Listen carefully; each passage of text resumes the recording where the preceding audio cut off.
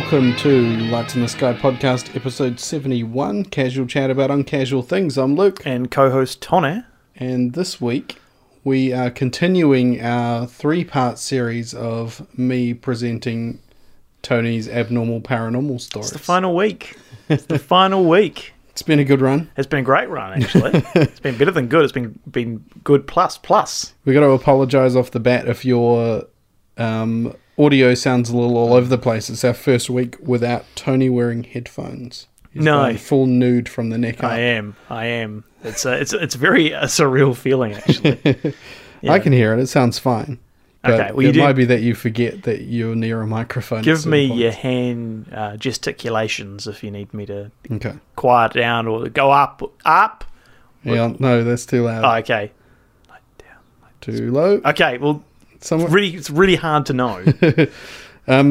So straight off the bat, I want to thank anyone who donated to my Steptember fund. That's right. So that's when you're listening to the band Steps for a full hour. Yeah, for $100. Yeah, was it 4 hours? And you're going to do 50 bet 50 on netball, and 50 your pocket. Yeah.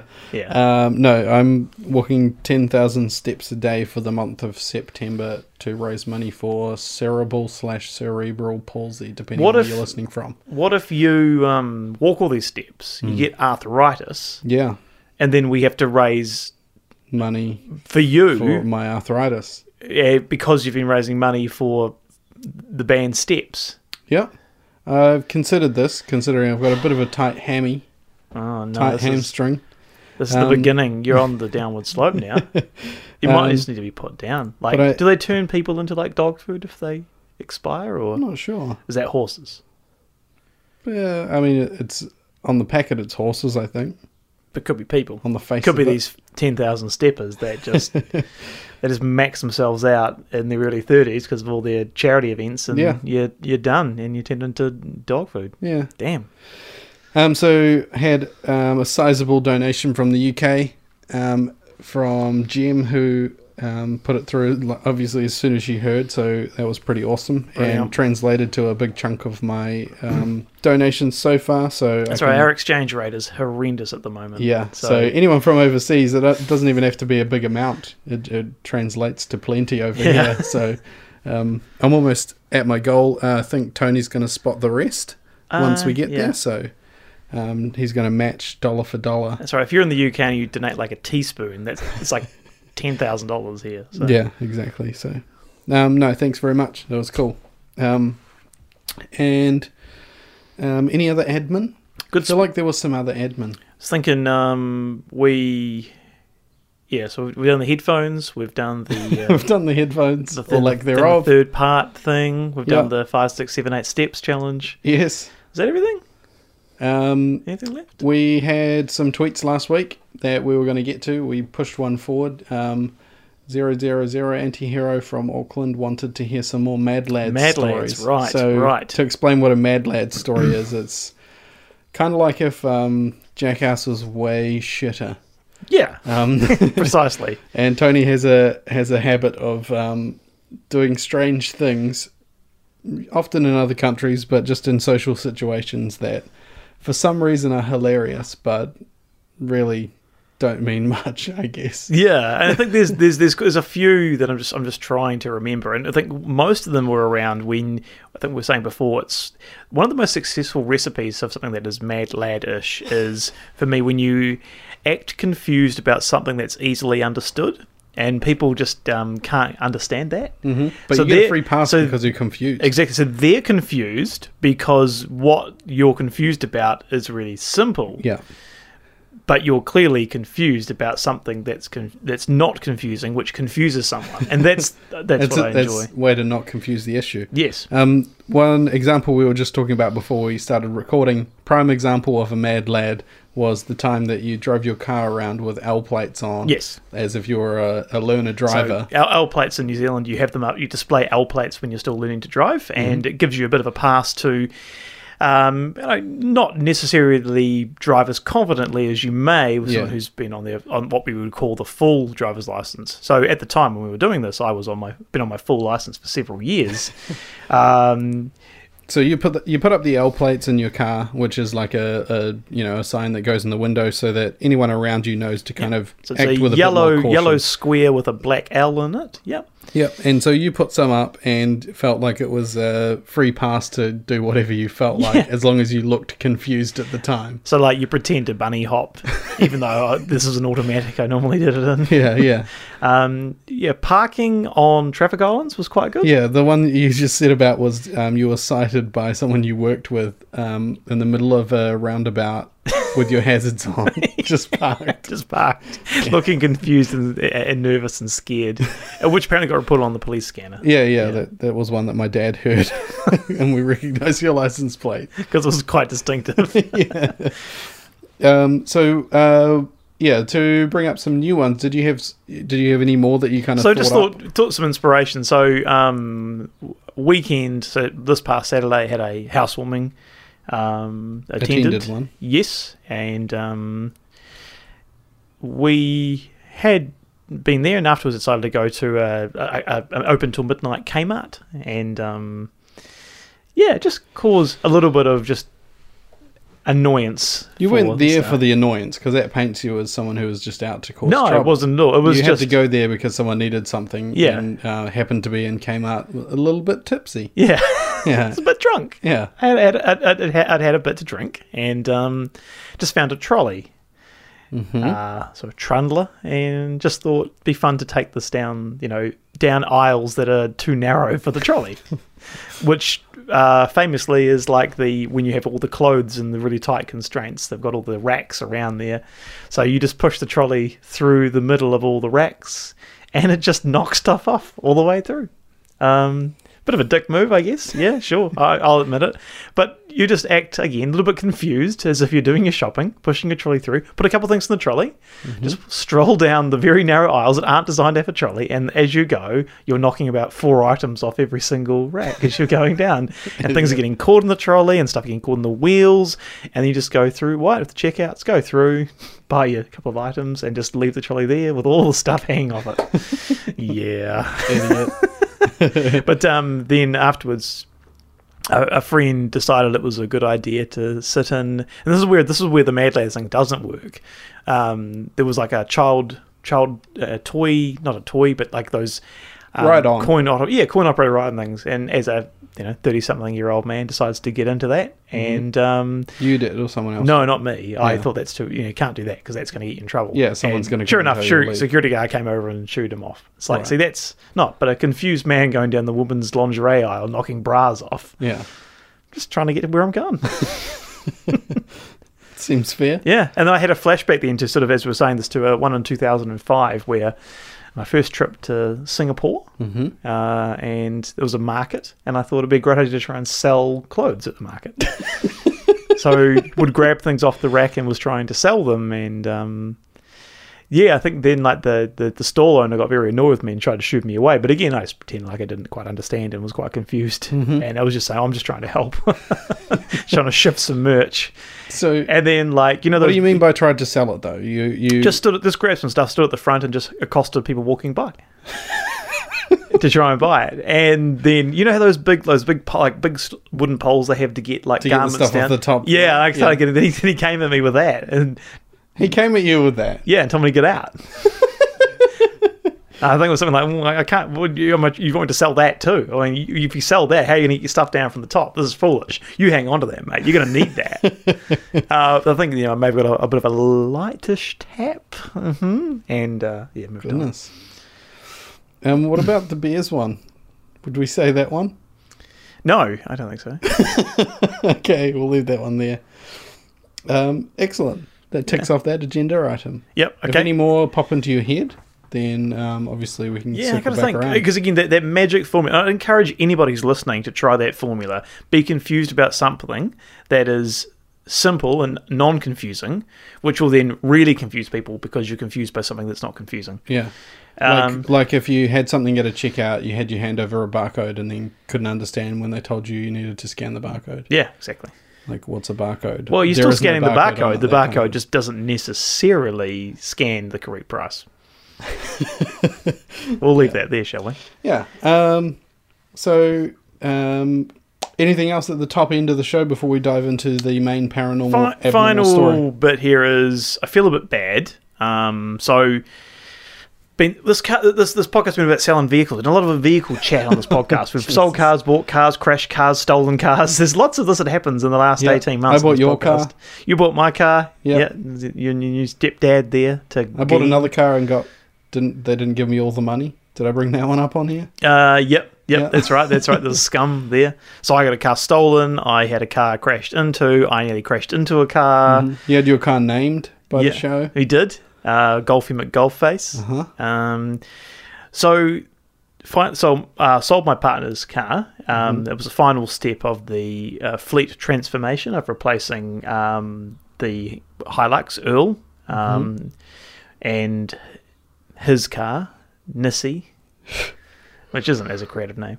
This is a Tony thing to always have a name for the car, but go on. Anyway, so we've got Arnie now, who's the new car. You see what I mean? Yeah, and so people turned up yesterday, did a wee test drive, came back and they were like, love it, we'll take it. And there were comments like, oh, it looks even better than the photos on the ad. And you're like, don't say that to me because I'm not going to move on the price now. You're loving this car. Yeah, that's a mistake. Found out that the person I'd sold it to had just had their car written off like 2 days prior. Someone like changed lanes onto them into their blind spot and like destroyed their car.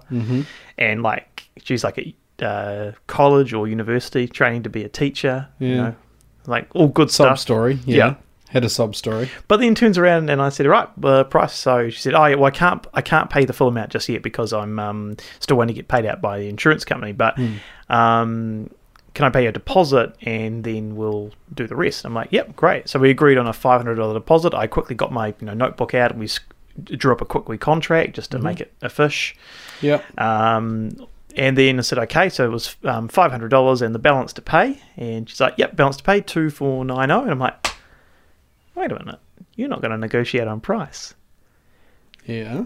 So some people put 2990 on the car on the ad just because we think, we want to. It's probably only worth about 2,500, but we thought, we'll just put it up there and see what people think.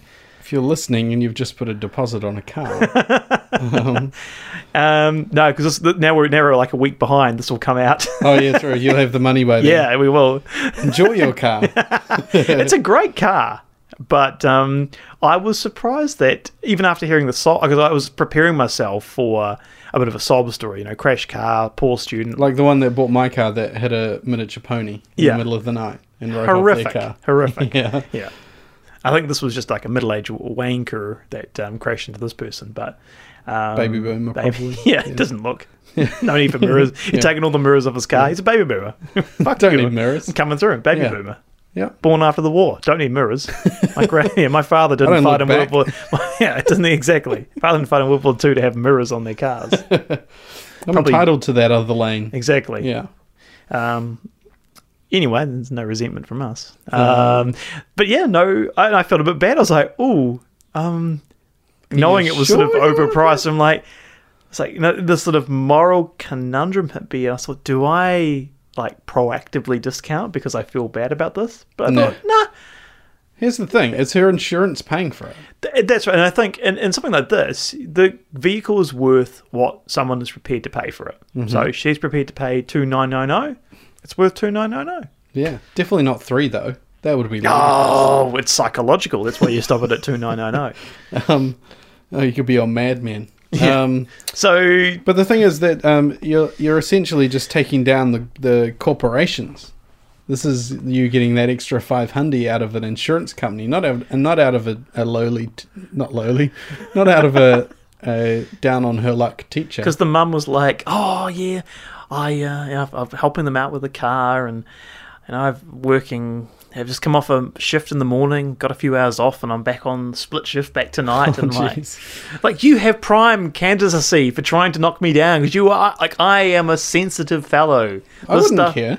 I wouldn't care if I was buying a car and it was all insurance. You know, that's why I pay my But the insurance may be only she might only get $1,500 for the insurance. You don't know what she's going to get for it. Like, do you know what sort of car she wrote off? Didn't say. But it would be someone else's insurance because it wasn't her fault. I know, but still, she's still getting a finite amount of money from an insurance company for a car that, if she was impressed by Nissi, I imagine it was not as.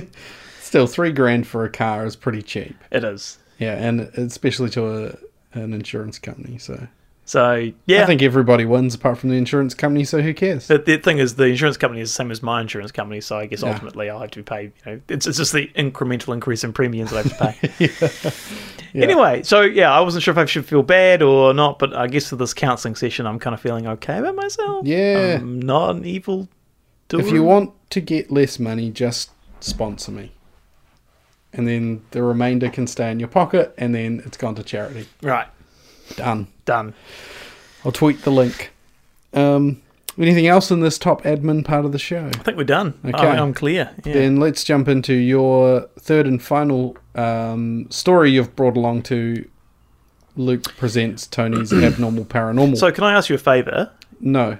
First of all, we've got to explain what is abnormal paranormal. So this is what I was going to say. You are generally better at explaining things than I am. Oh, yeah. So what you're saying is I'm the host and you're the co-host. So I introduced myself as co-host at the foot of the show, I guess. So is it foot of the show? Top of the show? Nah, that's why I'm the host. Whatever it is. I'm not as good. Top of the show. It's the foot of the show, the end of the show. Yeah, I guess so. Maybe. There is no foot of the show. There's a foot on a website. There's a header and a footer. There's a header and a footer on a Word document. At the header of the show, the headliner, which is presumably you, and I'm the co-headliner. Okay, so you want me to introduce the segment? That's what I'm trying to get to. I'm saying that when you do Strange, and you talk about introduction of Strange, you always do better than I do. So yeah, I'm glad we finally got that recorded. Just carry on, do your part. God, now you're bringing down the show. You're bringing down your credibility of being able to introduce this thing. Introduce it then. You introduce it. No, I'm saying you can. Because I'm better at it. Yes, you're better at it. There we go. Fine. We're back up again. I tend to waffle and go off on a tangent and say silly things. In this second segment of the show, Tony will be bringing us a story from the paranormal. In this series, we've been looking at abnormal paranormal, which is paranormal, but maybe something you wouldn't expect. So 2 weeks ago, we talked about an alien invasion, but it wasn't aliens. It was quite goblin-looking aliens, so not something you'd generally expect from a paranormal. Not the ever-present greys. Thus making it abnormal paranormal. And then what was last week? Pascagoula. Alien abduction. Refresh my memory. Robotic. Oh yes. Claws. People. You did a great impression. Okay, so that was again an alien abduction, but quite often in paranormal shows you're used to hearing about greys. Yeah. This was more of a robotic, steampunk-looking machine type thing. And you had two startled men who were unaware that they were recorded in secret. That's right, and one of them urinated themselves. Something like that, yes. So in this third and final abnormal paranormal episode, Tony will be bringing us this. This week, part 3 of Luke Presents Tony's Abnormally Paranormal. We're going to talk about the Tuscumbia space penguins. Excellent. Thought I'd leave the best for last. Cool. It sounds like something off of Madagascar. Yeah, they kind of look like it. Doesn't it? In the winter of 1967, a no-nonsense Missouri farmer had a run-in with a horde of strange, scurrying entities that one could only describe as resembling green penguins. A little bit different from your regular greys. So we've piqued my interest. Yeah. So we've had we have the goblins, we've had the steampunk robots, and now we're going for the green space penguins. Mm-hmm.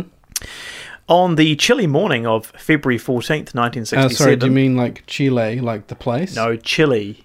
Like as in the spicy pepper? As in the cold. Okay. But the temperature. For lots of people, though, it was a chilly February morning, but boy, red hot in the loins department because it was Valentine's Day. Go on. I like where the story's heading. A 64-year-old farmer by the name of Claude Edwards woke up to attend his duties on a remote parcel of land near Tuscumbia, Missouri. And I'm feeling Claude single. No Valentine's Day, I guess, special wake me up. Breakfast in bed. Is that a Valentine's Day thing? No. Breakfast in bed. Morning glory. That's Valentine's Day. Chocolates, all that nonsense. Romantic wallpaper? Nonsense. Is that a thing? Lick the wallpaper. Lickable wallpaper. Or was that just Willy Wonka? Candy posing pouch? Do the snozzberries taste like snozzberries even on Valentine's Day? Oh, don't say that. I'm asking a question. I had a flashback into the candy posing pouch. Do you remember that? Don't say, do you remember that? Like it was a thing. Sweet and sexy. All right. Edwards was a simple, hard-working man who had no time for any kind of foolishness regarding aliens, flying saucers, or the candy posing pouch. Worked it in there again. Surprisingly, it popped up there. Oh, despite yawning, I'm just really into this. Are you tired? Are you I don't know. I'm tired. End of the week. End of the week, yeah. Big week. I've been walking. I don't know if you know that. It's probably, you're exhausted from all the walking. I'm almost there today. Didn't someone faint on you today? Yeah, someone fainted on me today. Was that from the walking? It wasn't from the walking. They weren't walking. Okay. I was just worried if I'd need to rush over if I'm going to catch you. Less than 200 steps and I've made my target for today. Beautiful. You could actually do I'll be back in a minute. You should do some steps on the spot. Do you think next week I should do the entire show on the treadmill? Yeah, actually we could do it in the garage on the treadmill. Okay. That'd be quite good. All right. If I hit my target of $125. If you did it on the treadmill in the candy posing pouch. Nope. Okay. Let me see what I'm up to while you do this. So Edwards, we're saying he's a no-nonsense kind of Missouri farmer. So, he gets up in the morning, he tends to his fields, his crops, his animals, just does the same thing every day. No reason for him to be thinking about anything like aliens or flying saucers or men from Mars or whatever.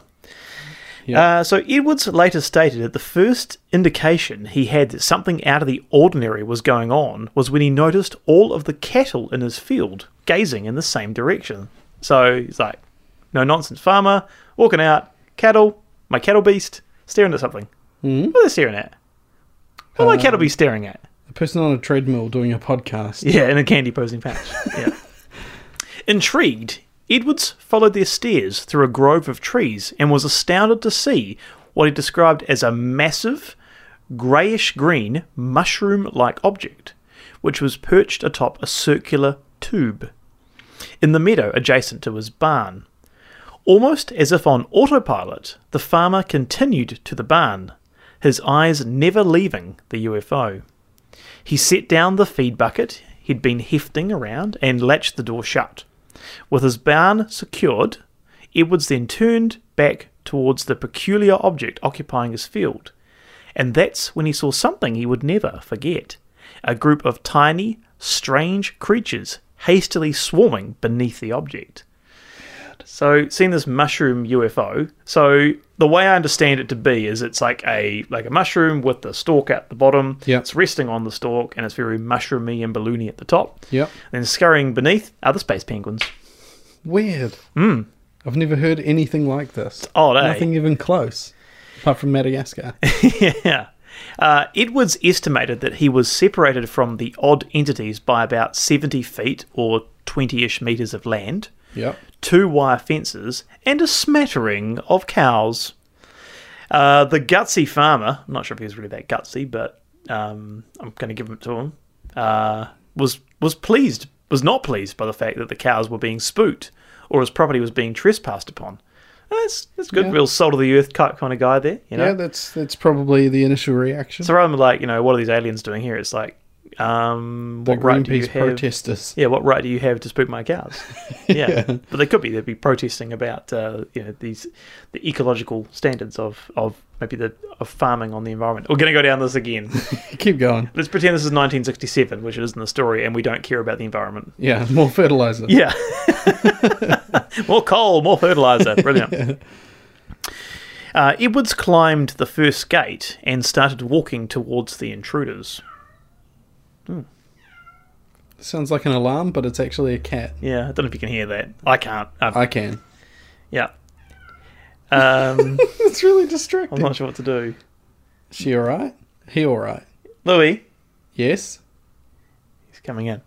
It's fine. Just needy. Okay. As Edwards reached the second gate, the diminutive, Diminutive. Diminutive. creatures began moving in an even more agitated fashion. Diminutive. Diminutive. Isn't it funny how there's actually a number of words that I can't pronounce that this gets struck here? The funny thing about that is that The I was purposely pronouncing it wrong just because it sounded like you were correcting to what I said. The diminutive creatures began moving in an even more agitated fashion. Agitative. Edwards would later describe these miniature monsters as being approximately 3 feet or a metre in height and having a green complexion. So these things are tiny. They're like penguin-sized. Yeah, and I think it's like, what's an emperor penguin these days? Night. The king of the penguins? Yeah, what are you asking me? Up to? How tall's he? How tall's he? How tall's he? Halsey, the singer. How tall is an emperor penguin? You find that out while I'm doing this. I've got to do something, right? You do. You've got to earn your keep. I've done 3 stories in a row, man. I mean, I've been busy. You at least look up how the height of an emperor penguin. I've edited 71 in a row. Oh, come off it. So Edwards claimed that these alienish creatures were either wearing goggles or had large, wide-set black eyes. So there's an eyes thing that's not slitty or slanty, like I may have said in previous episodes. Move on quickly. So these creatures had large, wide-set black eyes, or were wearing some type of goggles. They 122 centimeters in height. So it's taller, which is 48 inches for those of you playing in one country in the world. One country in the world that we have to make an exemption for. Yeah. I'm sorry. So who's won the battle? Tuscumbia space penguin or an emperor penguin? Depends on intelligence, I guess. Is an emperor penguin, like, do they have like imperial armies? They can get away from like orcas. Can they get away from yellow or green penguins from outer space? Probably, yeah. Okay, then I think we have an answer. Give it to them. I'll give it to them. Yep. Always go with home ground advantage, exactly, obviously. They're on Earth. Yeah. Yeah, our favourite Antarctican inhabitants. So Edwards claimed that these alien-type creatures were wearing goggles or had large, wide-set black eyes.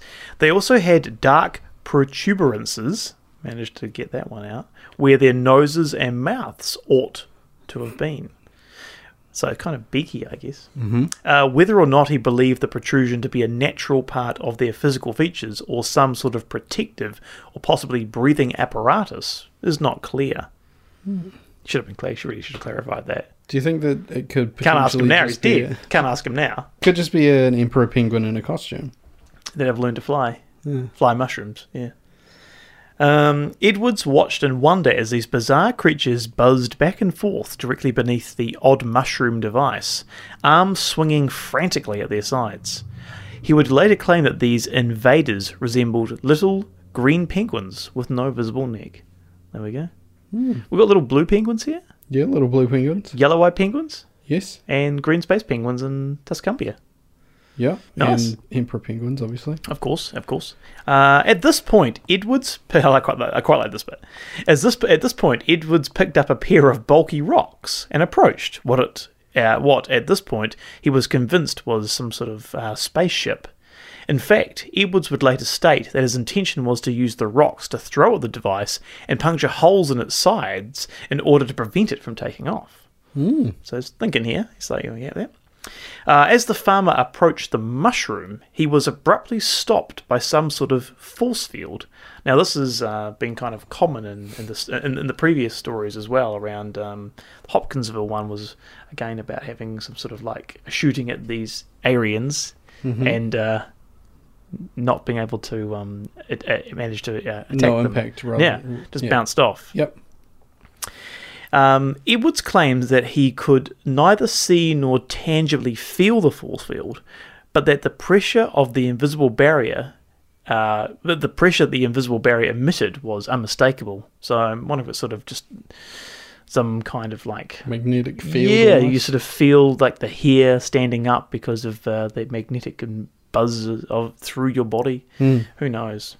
Exciting atoms. It was then that Edwards got his first good look at the soundless, glinting vessel. He would later describe the metallic surface of the vehicle as being smooth and seamless, even going so far as to compare it to shiny silk. And that, again, seems quite common with these UFO encounters. There's no like rivet marks or seams. It's all, when a door opens, it kind of opens out of nowhere. Yeah. Like it's, yeah. He estimated that the curved top of the craft was about 18 feet or 5.5 metres in diameter and nearly 2.5 metres or 8 feet in height. Reversed it there. It's really quite big. Yeah, for tiny aliens. The stem-like tube that was supporting the object was evidently made of the same material as the dome top and stood not much higher than the beings beneath it. At this point, the perplexed farmer could also discern evenly spaced oval portholes situated around the lower rim of the craft. Edwards could also see a dazzling array of colours radiating from each of the ovals.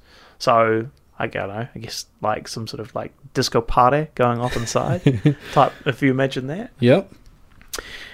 So Edwards is not so happy anymore. He's kind of lost the I guess the bit of courage, and he's starting to back off. So anxiously, he turned and backed off, but then hurled one of the rocks he had gathered at the object. Because as you do. It's like, fuck it. So we've got to try something.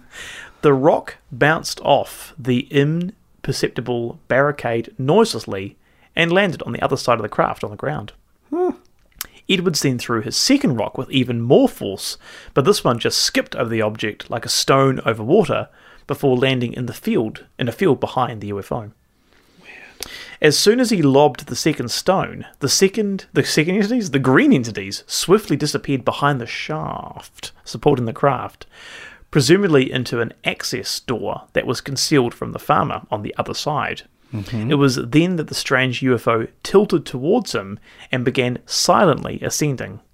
So if you're one of these space penguins, you're here on planet Earth investigating it, you've seen some happy harmless cows that are giving you a steer. Some old farmer comes up and starts throwing rocks at you, which you can't get because they can't get you because of your force field. You're like, well, probably should leave now instead of overstayed our welcome. It's a bit rude of him. It's Valentine's Day as well, so where's our card?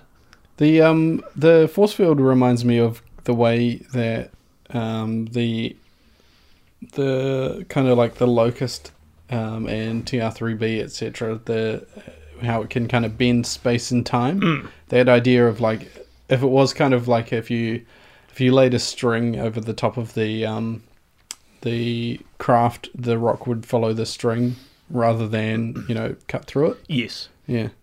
There's a bit of fun admin. Ordered the book this week. Oh, yeah. Ordered the book this week. Do we then have to explain it? I suppose so. I guess we have to. We take a wee interlude here to promote Secret Machines 2. Book 2. Book 2. So I noticed I got my cash nav on from my credit card, and I got charged this afternoon for it. Oh, yeah. I noticed some people are starting to get it. So, backstory to that, so that it makes sense to people, is there's a book series called Secret Machines, which is written by AJ Hartley and Tom DeLonge, formerly of Blink-182. Ties together a fictional story through, how would you explain it? Like sightings throughout history. So there'll be events theories, that people will know about, famous UFO occurrences or events that have been intertwined and woven in. Yes. And then the characters are fictional, but I guess the assumption that it would be led to believe is that they're based around people's experiences or types of experiences that people have had, and their tales are telling you the story. So I guess it goes back to, from Nazi Germany Yep. to Roswell, and then on from there around those famous historical tales of those first contact or first bits of reverse engineering, Yep. up until the point where big business has secret programs of reverse engineering equipment, and almost like a secret war is being waged. Exactly. So it's quite a big picture idea where, if we think of the world and everything that's gone on and all of these reportings and sightings, and then we kind of go down to the minutiae of a person's experience right throughout, this is that person's story. So they kind of touch on a lot of those more famous cases, and kind of make sense of it all. And what's interesting is, I think there's a couple of tales we've done on this podcast where there was one that happened in New Zealand that was done up in around what sounded very much like a locust. Yeah. Experiencing mechanical issues that was... So Locust being the triangle craft that supposedly has been engineered by humans but reverse engineered from alien tech. Is it TR-3B? TR-3B, yeah. Yeah.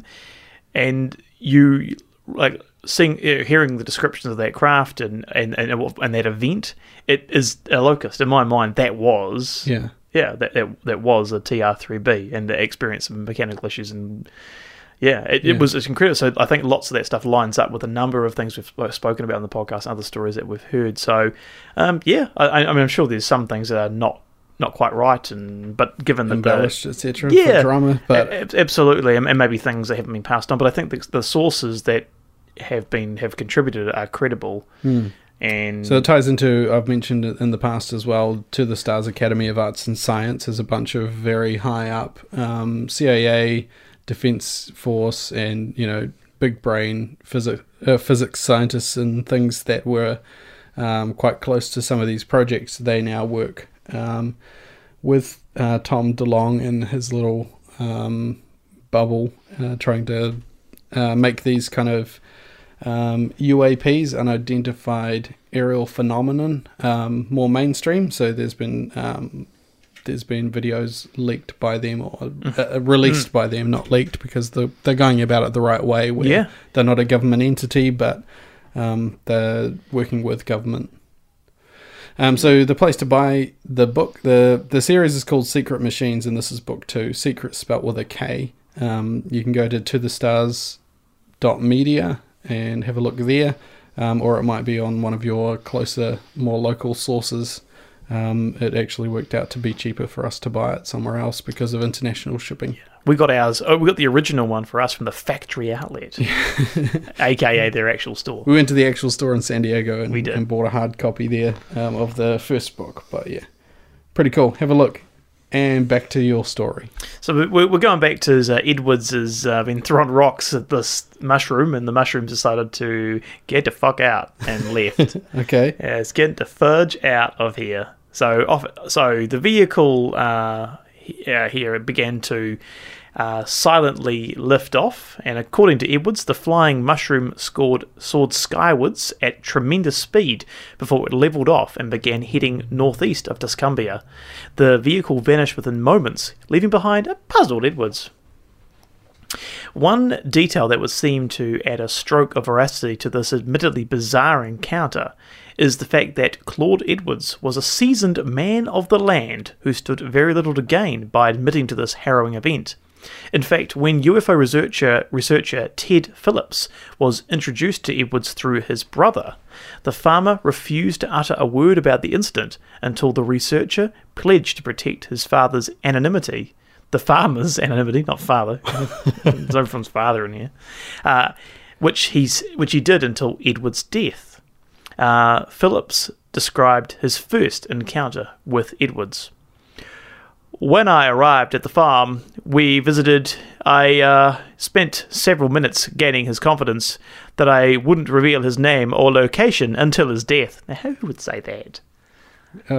Just means they're going to kill him. Yeah. It's like, something juicy. I'm sorry. And your death will happen now. Yeah. He didn't like talking about the sighting at first, but became more comfortable as we discussed the weather and farming. So a couple of good topics there. That's the one. And like, how much fertilizer it was using. Yeah, it's like how's farming? Must farming be hard here in the 60s. Yeah, must be hard in the winter. Gained it. I asked him to relive the event in real time, and we began on his front porch, which faces the large barn near the landing area. In further support of Edwards' claims is the uncanny trace evidence left behind in the field where the UFO had landed. Phillips, who arrived to interview Edwards not long after the events in question, was able to photograph the effects this UFO had on the field, including the spot where the support tube had met the soil. Phillips explained, "When I arrived at the site, the traces were still quite visible. It was 1 meter in diameter in a slightly irregular circle where the shaft had rested. The soil was extremely dehydrated in contrast with the surrounding soil." I always like trace evidence. Mm-hmm. That's good. Trace elements. What you put on your fertilizer as a coating. This would be the last encounter that Edwards ever reported, because obviously Phillips killed him, so he could relate the story. Mm-hmm. With these peculiar space penguins and their mushroom-shaped UFO. Although there was a possible encounter reported by a pair of Finnish lumberjacks 4 years later in 1971, which bore similarities to Tuscumbia. The life form that the woodsman ran into near Kangaskela in southern Finland was a small creature, which would come to be known as the Canula humanoid. This being was said to be clad in a green-coloured protective suit, similar to the creatures that Edwards bore witness to. Strange. But in all the years since that, the space penguins have not come back. I guess after being, hit with rocks and... Maybe they're an endangered species on their planet. No. Let's protect them. I think let's put a public service announcement out there. If you see green space penguins, please do not throw rocks at them, because we just don't know how many of them are left. Should we do Pingtober? Yeah. Raise money for the penguins. So 20,000 steps a day for the space penguins. Yeah. Yeah. That's good to me. So yeah, that's the final in my series about the abnormally... Well, not your series. My Apologies. series, yeah. Your series. You're welcome. Of the abnormally paranormal. Excellent. Nothing else to add? No, I think we've summed it up well, and... Who knows, there might be some more abnormal paranormal ones out there, and I'll present another 3-part series later on. Yeah, I think actually from doing the research on this, I actually found probably another 3. So we could maybe next year we'll do another version of this. Maybe. We'll see if I'm up to presenting it. Yeah, it's a lot of work for you. Definitely is. This is the hardest you've worked for a podcast. You saw me yawning, I'm exhausted. Exactly, you're taking the steps. Yeah, exactly. You're trying to run the series, you're trying to do trying to do your 5, 6, 7, 8 dance to steps thing. You're trying to bet on netball. It's just, it's... Let's move on to this final segment of the show. This is the segment where we take the 1982 Reader's Digest version of Mysteries of the Unexplained. I'll flick to a random page. Tony will tell me when to stop, and I'll read one of the stories from the pages we land on. Flicking now. Stop. Where we landed. Mm. Actually, I see you've got your green post-its there to mark. That's good. We haven't done this for a wee bit, so very prepared. I have landed in the... Is that the one? Inexplicable Crimes and Assaults. Oh. Okay. These are the ones that tend to be not even paranormal. No, they're just... It's just someone who didn't get caught for the crime. Yeah. Okay. Ready? Let me move it. Let me move it around. You screaming? Are you okay? I just knocked the recorder and it ripped my earbuds. I'm just worried about you fainting. Although in general the educated upper classes in Haiti profess to be skeptical of voodoo, wealth and knowledge do not necessarily offer them adequate protection against sorcery. A well-to-do society man, a monsieur, Ooh. had a flat tire outside a small village. When he got out of the car to change the tire, he was approached by a small, white-bearded old man who offered to obtain help from a friend and suggested that meanwhile the monsieur should return to his home for coffee. Doesn't say what year this is. You're not big on coffee. you got a flat tire. You're swearing off the coffee, aren't you? We had this Sometimes. conversation before. I'm off the coffee during the Monday to Thursday. Monday I'm to off the coffee. Thursday, weekends, public holidays, you're on the coffee. Yeah, So hopefully this happened as on a a wee week. treat. Hopefully this happened on a weekend. Had this been you in Haiti in year that we don't know. En route, the man confessed that he had used a spell to cause the flat tire, and over coffee warned the monsieur that there was an evil charm hidden in his car. Noting the monsieur's amused disbelief, the man became annoyed and asked his guest if he had known Monsieur Celestin, who had died 6 months earlier. Celestin had been a very good friend, the monsieur replied. What's a monsieur? It's a man, isn't it? Yeah. Is it just a man. Yeah. Is it meant to be someone like an esteemed fellow? Okay. He had been a very good friend, whereupon the man asked the monsieur if he would like to see his friend, and without waiting for an answer, cracked his whip 6 times. In response, a man entered the room backward. A backwards man. That backwards man, he can walk backwards fast as you can. Oh, squeaky chair. A man entered the room backward, a figure vaguely familiar to the monsieur. When, on the man's order, the man turned around. So, when on the witch doctor man's order, the man turned around, the monsieur recognized him as his former friend, Celestin. But this wasn't quite the Celestin of old. He now stood unmoving, head hanging, face utterly expressionless, speechless, and giving no sign of recognition. A zombie. The monsieur was stunned. The witch doctor man explained that Celestin's death had been caused by a spell cast by a sorcerer, who had then transformed him into a zombie and sold him to the witch doctor man for $12. $12. Yeah. Jeez. That's the end of that one. So, definition of monsieur. Yeah.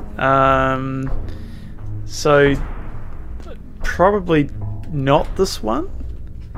Urban Dictionary says monsieur is the act of sucking oneself while doing an applejack. Urban Dictionary. Yeah. Yeah, I think you want dictionary.com. Ah, right. And on that note, we'll call that another episode of Lights in the Sky podcast. Join us next week. Yeah. I'm a bit flustered here. Toodaloo.